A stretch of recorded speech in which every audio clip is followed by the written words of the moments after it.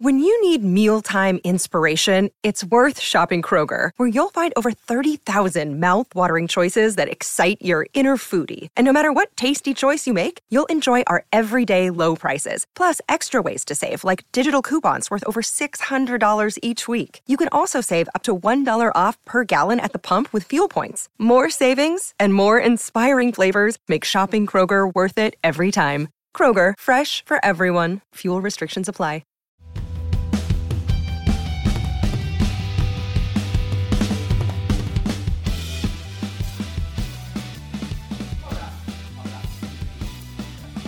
Hello and welcome to the Manchester is Red podcast, brought to you by the Manchester Evening News. I'm your host, Rich Fay. On today's episode, we should be talking about United's best performance of the season, in which they absolutely dominated against Tottenham Hotspur, but that's all been brushed to one side for now. Erik Ten Hag probably a bit frustrated that his pre-match press conference ahead of Chelsea was dictated all about Ronaldo chat, but I guess that's what happens when you sign a player because stardom, really, no matter what he does, it is the main story. I'm joined today by our two heavy hitters anyway, who I'm delighted to say haven't stormed out. Samuel Luckhurst, how are you doing? Yeah, very well, thank you. I'm pretty sure it's not me who's got a Spanish person in the background. Anyway, but I see ties at the CFA, so that it would make sense if it's at his base. And yeah, Ty, how are you doing? You're behind enemy lines today for the Manchester Red podcast. I am, yes. I've been at Pep's press conference, so yes, that might be why you're here. Can hear some excellent Spanish or Brazilian to the left of me. But no, I haven't stormed out. But I will be leaving this podcast after 29 minutes. So just be aware that I won't be here until the end. And in terms of the press conference for Pep, was that any mention of Ronaldo there? Or was that a nice break? No, there wasn't. It was a nice break. It is one of those situations where normally he would probably get asked about it, just because just so much United stuff makes a story. How much they tried to sign him last year. So, not in a normal week, I think it might well have been asked of him. But of course, there's been so much going on with City this week in the fallout to Liverpool that no, it was a Ronaldo-free zone. I guess probably the City press conference was the only chance you had of getting any United team news or review of the Tottenham game as well. Because Samuel, you were at Carrington this morning and it was hard to sort of remember that United had just played so well in midweek. It was all about Ronaldo today, wasn't it? It was. I'm trying to think. I think maybe two, at the very most, three questions were not on Ronaldo, and there would have been probably close to 24 questions asked there today in the open and the embargoed sections, and that was inevitable, and that was the way it should be as well. It's a huge story when probably the biggest athlete on the planet, the biggest sports person on the planet, and maybe the greatest player in football's history, refuses to come on for one of the biggest clubs in the world and then disappears down the tunnel in the 90th minute. You can't tolerate that. There's been a lot of people. There've been a lot of people defending Ronaldo in recent weeks over him being an unused substitute, over him not starting games. It's almost become, certainly with the former United players, Ronaldo has become their Solskjaer, in that last season, none of them could bring themselves to say Solskjaer wasn't up to it or he had to go. And now none of them can actually bring themselves to say that Ronaldo's behaviour in midweek was just abhorrent. I mean, the way Patrice Evra attempted to deal with it on Amazon Prime was risible. Credit to Gabby Logan for pressing him, and Thierry Henry as well, who really has never particularly distinguished himself as a pundit, and how they don't want to talk about it because Man United played so well. Well, as Gabby Logan said, we wouldn't be talking about it if he hadn't have gone down the tunnel. And really, Ronaldo's underestimated Ten Hag too many times. Ten Hag is not a mug. You see certain stories from the same journalists coming out about Ronaldo. You know who the source of them is. You know what the intention of them is as well. One of them majorly undermined Ten Hag the other week. Ever since their first public exchange during that Rayo Vallecano friendly, it was quite brusque and borderline tetchy. Then you discover that Ronaldo actually left the game before it even finished. He was the only player who did that. More recently, in August, he said, I'm doing an interview in 2 weeks. You'll hear all about it then. 2 months later, we're still waiting for that. That was because he wanted out and he thought he was going to get out, but he didn't get out. And although Ten Hag has been a bit clumsy with his handling at times, such as when he gave his rationale for Ronaldo not coming on against City and how it was out of respect for his big career. He had to act over this latest transgression. And Ronaldo's been pushing his luck too many times, even certain comments on Instagram that seem inoffensive, like, oh, the King plays Sunday. Well, he's effectively giving out team news there, even if it's a friendly, but that is a form of a power play. And it's reassuring for United fans that the manager has authority again. And we knew that in the summer anyway, and we sensed that. But Ten Hag has dealt with this brilliantly. You can't fault it. He really had to nip that in the bud quite quickly. It was good that the club stressed how supportive they were of Ten Hag's decision as well, in what they communicated to journalists yesterday.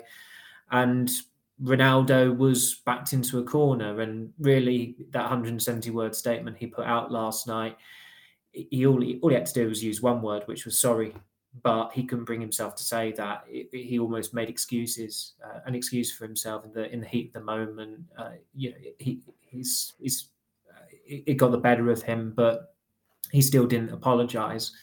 And look, I'm sure a lot of United fans can remember the controversy surrounding Carlos Tevez when he refused to come on for Roberto Mancini in Munich, going back 11 years ago, and how disgraceful that was. And with Ronaldo, you just don't associate it with him. And in fairness, he kind of highlighted that as well, saying how he tries to be an example to younger players, and he prides himself in his professionalism. But he abandoned it in midweek. It was completely uncalled for what he did. You can't excuse it. You can't defend it. There will be some absolute head cases out there who will defend him because of his rabid following. But look, all of us on here, we've praised Ronaldo since he came back to United. We've also criticised him as well. He has not recovered from pre-season, in that he missed that pre-season tour. Ten Hag settled on the blueprint for his attack. United have had their best results and they've produced their best performances without Ronaldo this season. So whereas he wasn't a problem at all last season, I'd always argue he has become a problem this season. And credit to Ten Hag, he's managed the situation superbly. And any lingering doubts there may have been that he didn't have the authority or the disciplinarian streak to deal with, players with egos the size of planets, that they have been quashed now. It would be a far stretch to say he'd ever sort of tarnish his career at United, and certainly the legacy he's left. He's still a club legend, is still adored, and rightfully so for a lot of reasons. But Ty, I think obviously the recent events, and particularly this season, playing now for a manager who doesn't really owe him anything, who's got no previous loyalty to him, has maybe exposed some of those truths about him. What next then? Do you think that he serves his time in the, training alone, he's frozen out for this weekend, maybe even another game, and slowly integrated back? Or do you think that's it? That he needs to be made an example of, and there's no way coming back from this? Yeah, I think, as we were saying about Liz Truss a week ago, it's over. It's just a matter of when now. And it's, he is, I don't think there is any coming back from that. It was interesting that United are still saying last night he's an important member of the first team squad. The reality is he's not. He started 2 Premier League games, which 2 of the poorest performances of the season, the defeat to Brentford and the draw with Newcastle. He's played in nondescript Europa League games. They might ask him to play against Aston Villa in the Carabao Cup. That's about it. There's 4 Premier League games left, I think, before the World Cup. Something would have to go wrong for Ronaldo. Rashford would have to be injured for Ronaldo to start any of those, really. And that's presuming Martial's unavailable for all of them as well. It's just, I just don't see a scenario where it happens. Partly because of this and what has happened, but also United are a better team when he's not in the team. That's just the reality at the moment. He doesn't function in what Ten Hag wants. He clearly, you certainly get the impression that he doesn't like playing the way Ten Hag wants. And this is a simple comparison, but you look at the performance against Newcastle and you look at the performance against Tottenham. There's one difference fundamentally, and that's Ronaldo's in the team for Newcastle, and he's not in the team for Tottenham, and that was the only change. And all right, there's differences there. Newcastle were a tougher test in a way, bizarre as it sounds, against Tottenham. Tottenham was strangely passive, but the reality is they just look a better team when Ronaldo is not in the team, and I don't see how that changes at the moment. He's 37. He's not suddenly going to become the kind of player Ten Hag wants. So I think it's over. I think the best case scenario for all parties is that it ends in January. United will be hoping, I think, he has a good World Cup, gets 4 or 5 goals, and a reasonable suitor that appeals to him comes in January. But I don't see any way that I don't see any way of recovering this really, heading even beyond.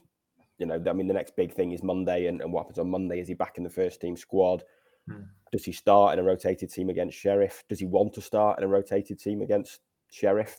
As Samuel said, this idea of disrespecting him, it's a nonsense. He's the same as any other player in that squad. You're employed by the club, and it's the manager to pick the best team. And if he thinks you're not in the best team, that's just the reality. You don't get in the team out of respect, and you don't get in the team because you've had a phenomenal career. At this moment, he's not in the best team, and it's the manager to pick that. And as much as it wasn't an apology, really, was it? Because, like Samuel says, he didn't say sorry or apologise. But it doesn't feel like that's the end of it to me. If he comes back on Monday, he's asked to start on Thursday. It doesn't feel to me like this is the end of it. It don't feel to me like, would Ten Hag trust him to start? Would Ronaldo want to play in that game? Because something in his mind forced him to do what he did on Wednesday. There was no good reason for it, and no good reason to refuse to come on, to walk off down the tunnel. It's whatever's been building, whatever frustration is there, and I don't think that will suddenly change because he's been made an example of. If anything, arguably, it might make it worse. So, no, I don't see a situation where in a couple of weeks it's all rosy and he's back in the team. I think this is the end of the end, and it's just a matter of when it happens now. Yeah, exactly. Like I said there, the trust is just clearly broken both ways in that relationship, isn't it? And even if Ten Hag did integrate him again, what's to say he doesn't do it again further down the line if there's a game he feels he should be on and he doesn't get introduced into? But I suppose, we are feeding the narrative even more by indulging that, Samuel. And the main talking point this week is that United have played really well. And as Ty said there, it was a game that Ronaldo dropped out of. And I guess also encouraging from United fans' point of view is Eriksen started on the bench. Marshall was missing. The two players we've said United have been over-reliant on all season, United have managed to not only win without them, but to win in very convincing fashion. Well, that was the frustrating thing, even as journalists, that when we caught Ronaldo, it was Amazon's cameras very, very late, just saw him going down the tunnel. You just thought, this has been a purely positive night, and now it's all going to be about the star player doing that, and understandably so, and we have to react to that. But the performance from United, I was trying to rack my brains, but I thought for me it was their best performance in 5.5 years, going back to the 2-0 win over Chelsea under Mourinho in April 2017, I think it was, when he played a back three and Rashford and Lingard were up front. They were so dominant that day, they should have won that game by a greater margin. It's probably the game best remembered for Herrera's man-marking job on Hazard. It was probably Herrera's best ever game for United. And there were certain similarities in midweek in that Fred was phenomenal. He'd recovered from mourning dear Don Booth's departure from the Manchester Evening News, and he produced a career high for his greatest fan against Spurs. He was from the start. He was terrific. He was playing the right passes. He started as brilliantly as he started badly against Newcastle 3 days earlier, and some people must have thought, "Who is this? The same footballer?" It was poles apart, those two performances, and I was surprised he didn't get the Man of the Match award. I think that went to Fernandes. But you had two really authoritative central midfielders. You had a couple of imposing centre backs, proactive full backs, fluid front three. Fernandes probably had his best game of the season. Obviously, he won the ball back to instigate the attack for the first goal. De Gea's distribution was even a hell of a lot better. Like, in terms of box ticking the positives, almost every box was ticked, other than them not scoring as many goals as they should have. And that's maybe the only slither of hope for Ronaldo in terms of somehow getting back into the United team, if he indeed wants to. It's that Rashford was terrific the other night, but unfortunately he still cannot score as a centre forward. But the ends are justifying the means, because they play a lot quicker with with these 20-something forwards. They're more flexible. I thought Anthony had a really good game as well.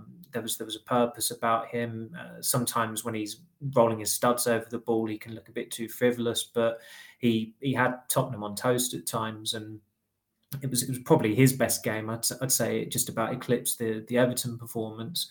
So to have done all of that without, not so much without Ronaldo, but without the totemic Christian Eriksen, who is still one of their most important players, made it all the more impressive. And that's what must have made it particularly frustrating for Ten Hag, that he then had to deal with the star player doing what he did. But Wednesday night was the night where United really reached what must be their optimum under Ten Hag.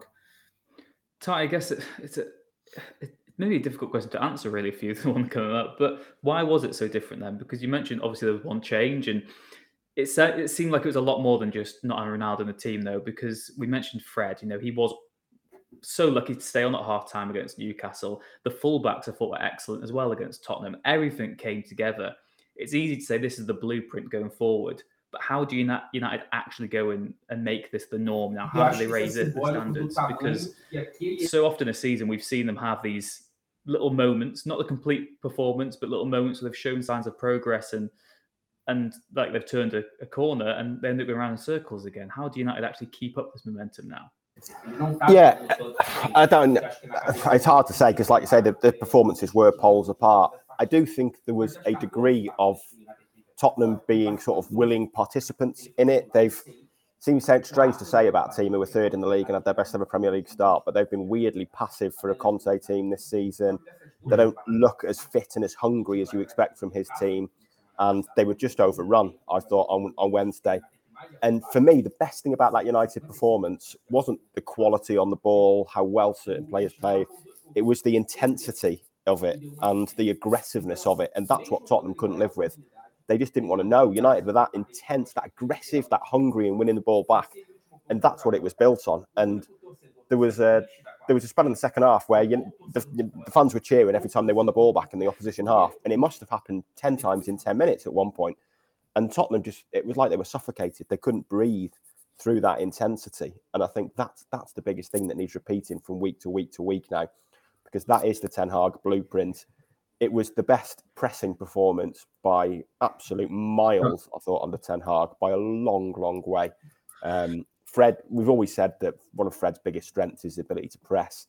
He did that really well. He played a much more advanced role than he has been doing. I thought he was a lot better, actually. He was almost a number 8 alongside Fernandes. And I think him and Fernandes both had 6 shots, which was the most in the game. I mean, that's unprecedented for Fred, really. There was a couple of through balls in the first half. One that created that, the defender just got to, but created that Anthony lob that almost went in. The one that created Rashford's best chance of the first half was a brilliant through ball, I thought. And just his ability to win the ball back, knowing when to press, interceptions, reading the play. Like Samuel, I was surprised he wasn't man of the match. I thought he was absolutely brilliant. But yeah, they have to match it again, and that has to be the benchmark now, because it was easily the standout performance under Ten Hag, the standout performance for a long, long time. But the thing I would most want to see from it repeated is that aggression, really, because it just felt like a much more aggressive performance than we've seen. And last season, especially, they were such a passive team. Whatever game they played, whoever they played against, it felt like the game was played on the opposition's terms. Even if they were playing Brighton last year, Brentford last year, Leicester last year, it felt like it was played on the opposition's terms. On Wednesday, it felt like it was played on United's terms, that they were the more aggressive side. I think a big part of the change is that we've seen this. There is still some English players in that squad, some important English players on and off the pitch, but it feels like that squad is now South American at heart, really. There was 4 South American starters, a couple of Portuguese starters who've got obvious links there, and they, it's a cliche, but they often play with a little bit more intensity, more aggression, more hunger, and you kind of see that in the team, and it feels like it's changed this year from a team that Solskjaer wanted to build around an English core to one that's got maybe a South American core. And I think with that, you're seeing a more obvious aggression to their play, and that is what I would want to see moving forward and want to see repeated tomorrow. They won't find it as easy against Chelsea. But I think if they're playing like that and trying to do the same things, then the fans will accept that. Samuel, I suppose, we've spoken about this week's been dominated by Ronaldo, but just as important then, and the person who maybe should be making headlines is Ten Hag himself. He's made big decisions on and off the pitch. He's orchestrated an incredible win playing the way he wants to. He's made a big call with Ronaldo himself. And it does feel like, he really has established himself now and got everyone, almost bar Ronaldo, on side and believing and buying into the way he wants him to play. He feels like he is a proper United manager now.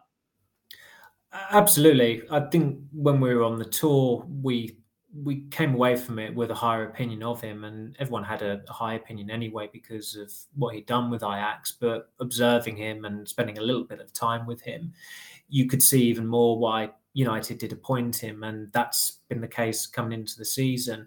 I think it's probably why he was so angry with the performance against City, in that day he made one change. He took Ronaldo out of the team. And unfortunately for them, for United, they were 6-1 down at one stage in the second half. And there was a bit of a Ronaldo sideshow after that game as well. And that was mainly because the front four that day were dreadful. They were more problematic than the two midfielders or the back four. And obviously Malacia came off at half-time and he had a dreadful, dreadful game. But there was a lot of scrutiny in the aftermath on how the wingers didn't protect the fullbacks and how easy it was for City to transition the ball from their third into United's third. And almost Wednesday was as much of a riposte to that game as it was to the Newcastle match, which was so flat. And again, the performances were poles apart. United were so uninspiring on Saturday. There were some boos at the end of the game, not all of them intended for the referee. And then they've produced what they did in midweek, which again, it must be their best performance in 5.5 years for sheer dominance from start to finish. The caliber of the opponent, the caliber of the coach, and it's just happens to be a coincidence that Chelsea side were also managed by Conte 5.5 years ago. But to turn it on the way they did, and knowing that had Tottenham won, they'd have been 10 points clear of United, which would have been significant at this stage of the season.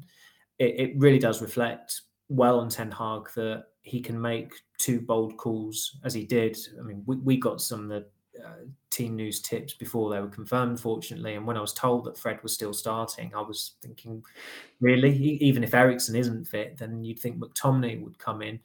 But Fred did start, completely vindicated. Decision to revert to Sancho, Rashford was vindicated as well. There's still work to be done there. I thought Sancho was probably United's weakest player in midweek, and Rashford has still not got that elusive goal as a starting centre forward. But otherwise, his performance was as close as you can get to a complete centre forward's performance without the centre forward actually scoring. So, yeah, Ten Hag will be absolutely desperate for Rashford to get goals as a number 9 in the coming weeks, and he is improving players as well, individually, collectively. He's made the bold calls he's made, not just on Wednesday night, but at the start of the season. There's a peculiar power struggle between Ronaldo and Harry Maguire. What does he do? He takes both of them out of the team for Liverpool at home, and they win. So he's made these bold calls almost always being rewarded with really good performances, really good results. They've won 3 of their 4 games against the top 6 already. City was, it was a disaster. They clawed it back a little bit, and the scoreline still had a more flattering look.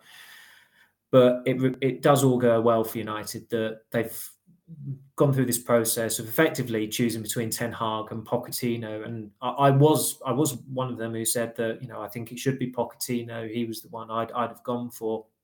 But Ten Hag has shown, and had shown long before Wednesday night as well, that he truly belongs in the Premier League. And you can see why Spurs interviewed him last year, and you can see why Guardiola suggested he'd have been ideal to replace him at City. Yeah, I think interestingly enough, in the first piece we did, I think I backed Potter for the United job, which now he's Chelsea manager. It's going to be an interesting matchup this weekend, and we'll get onto the Chelsea game in a minute, though, Ty. But in terms of, I suppose, coming into Chelsea anyway, United, other than the City game, which we know was a car crash of a day, they have beaten Liverpool, Arsenal, and Tottenham at home. And you expect two of those, at least in Liverpool and Spurs, to be the teams that they might be challenging for the top four anyway. Arsenal look, a more accomplished side at the moment, more rounded, but United have beaten those teams around them largely this season. So they must be confident this weekend heading to Stamford Bridge. Yeah, I think they will be. And I think Chelsea have been solid under Potter so far and probably not spectacular. Before Wednesday, I thought their record in terms of beating Arsenal and Liverpool, and even managing to score 3 against City, kind of played into this idea that they were still a counter-attacking team. They were still at their best going forward in a way against better teams who give them space to play. It felt, I did a piece before the Tottenham game that it felt like they looked more likely to score against those teams because they had more space to attack into against those teams. And teams like Newcastle come and defend deep and put 10 men behind the ball, they lack the creativity to break them down. And although they had a lot of shots against Newcastle, a lot of shots against Omanaya, they didn't have a lot of clear chances. But on Wednesday, that was a complete performance. That wasn't a counter-attacking performance. That had a bit of everything. And the best thing about it, like I said before, the pressing in that game, and I think it was Klopp years ago who said that an effective press is basically the best number 10 you're ever going to have, because if you're winning the ball back 30 yards from goal, 40 yards from goal, when the opposition team aren't set, in a way, it doesn't matter who's winning it. The options are going to be, there's going to be a lot of options against an unstructured team, and that's why managers press as aggressively as they do. And you saw that on Wednesday night for United, and they had a lot of shots again on Wednesday night, but they had a lot of good chances as well. They could have easily scored 5, 6 there. So I like you say, I think they will be confident against Chelsea. Their record against the top 6 this year, aside from City, is excellent. They had to defend, and it was back to the wall at times against Liverpool and Arsenal, but they still beat them. And they've got to be confident, I think, from that performance. And the whole thing about Wednesday night, it even for what happened with Ronaldo, it felt like the start of something, really, rather than the end of something. When pretty much every match at Old Trafford for the last 12 months had felt like the end of something. This felt like the beginning. And just in terms of the way the fans bought into it as well. So I think, confidence levels this weekend must be as high as they've been for this squad in a year at least. So they've got to go there thinking we can get a result, definitely.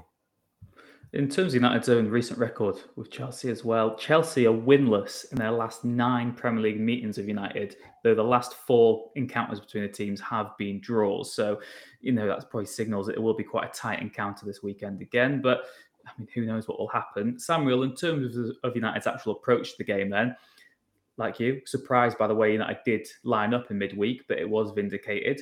Does that mean that Ten Hag should go unchanged again this weekend, or do you think there is reason to bring Eriksen in? I think in my selector, I've put Eriksen in on the left instead of Sancho, but there are options now. The bench might not be very full and full of variety, but there are 2 or 3 players who are on the periphery who feel they should be starting now.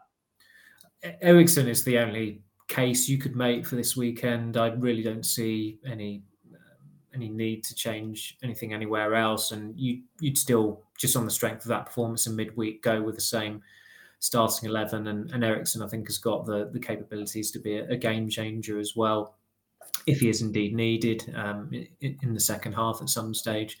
So for this week, I'd keep it unchanged, which again just highlights what a good performance, brilliant performance it was in midweek. And all of those players, almost all of them, have to start on Saturday.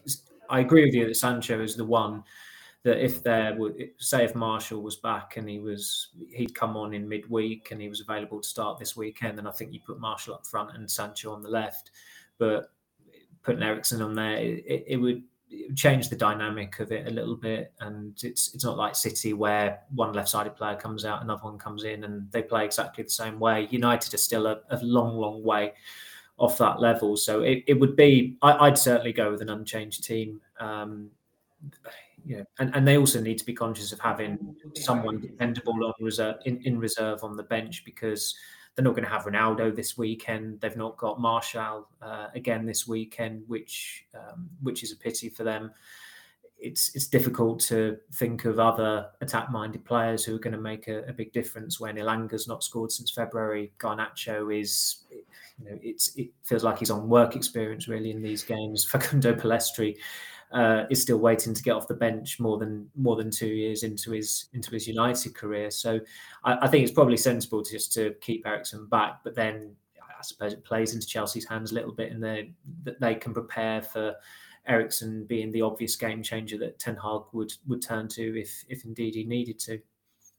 I guess that maybe even speaks compliment of United, though, Ty, doesn't it? That United go into a big away game, and we're not saying play free at the back or play a false nine. If they play to their strengths and do what they've been doing as recently as midweek, then they should be confident of getting something from the game at least. But what is your feeling ahead of the match? Do you think that United can go out there and replicate what they did on Wednesday night? Because it is so much easier said than done to actually go out and do that again, particularly against a Chelsea side who, like I said, have been decent under Potter and, aren't going to be pushovers.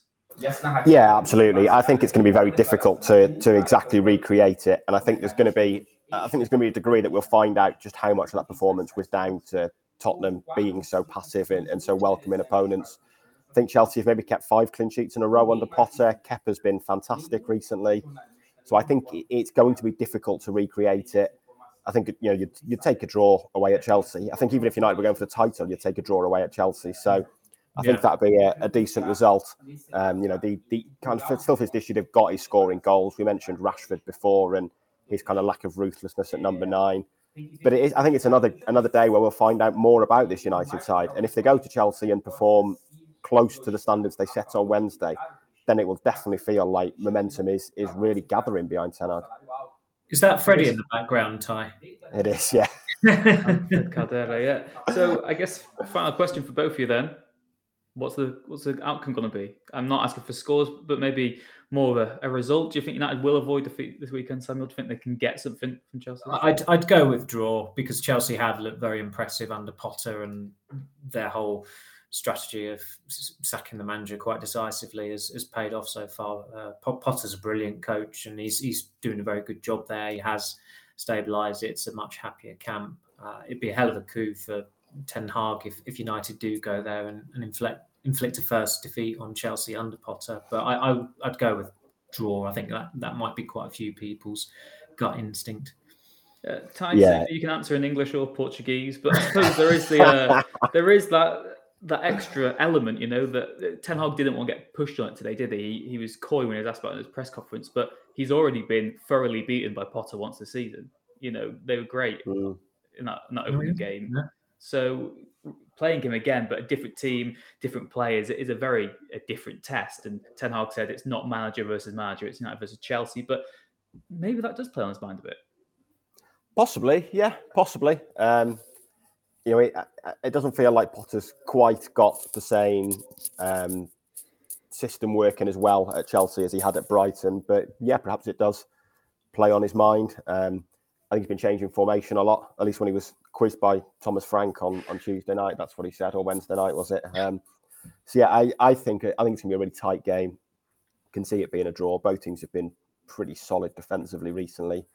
So I with Samuel, I can feel it. I can see it being a real tight game and a draw. But I do think it's two good managers going up against each other as well, and two inventive managers like you. I think Potter would have been a worthy candidate for United. There's absolutely no doubt about that, and he has done an excellent job, and he's already doing a good job at Chelsea as well.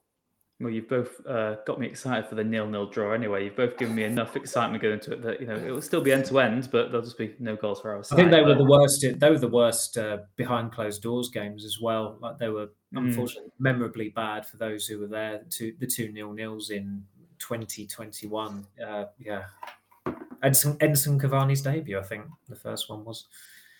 Wow. I mean, that is a fact I didn't need to know, but I will cherish. No, that's your Friday enriched there, definitely. And yeah, I'm sure wherever you are in the world as well, you've just been enriched by that fact as well. But we will be back on Monday to dissect whatever happens at Stamford Bridge this weekend and look ahead to another busy week for United as well. So Samuel, Ty, thank you very much for joining us today on the Manchester is Red podcast. Thank you, Rich. Thanks, Rich. And again, thank you very much wherever you are in the world. As always, please leave a like, subscribe if you haven't already, and we'll see you again next time.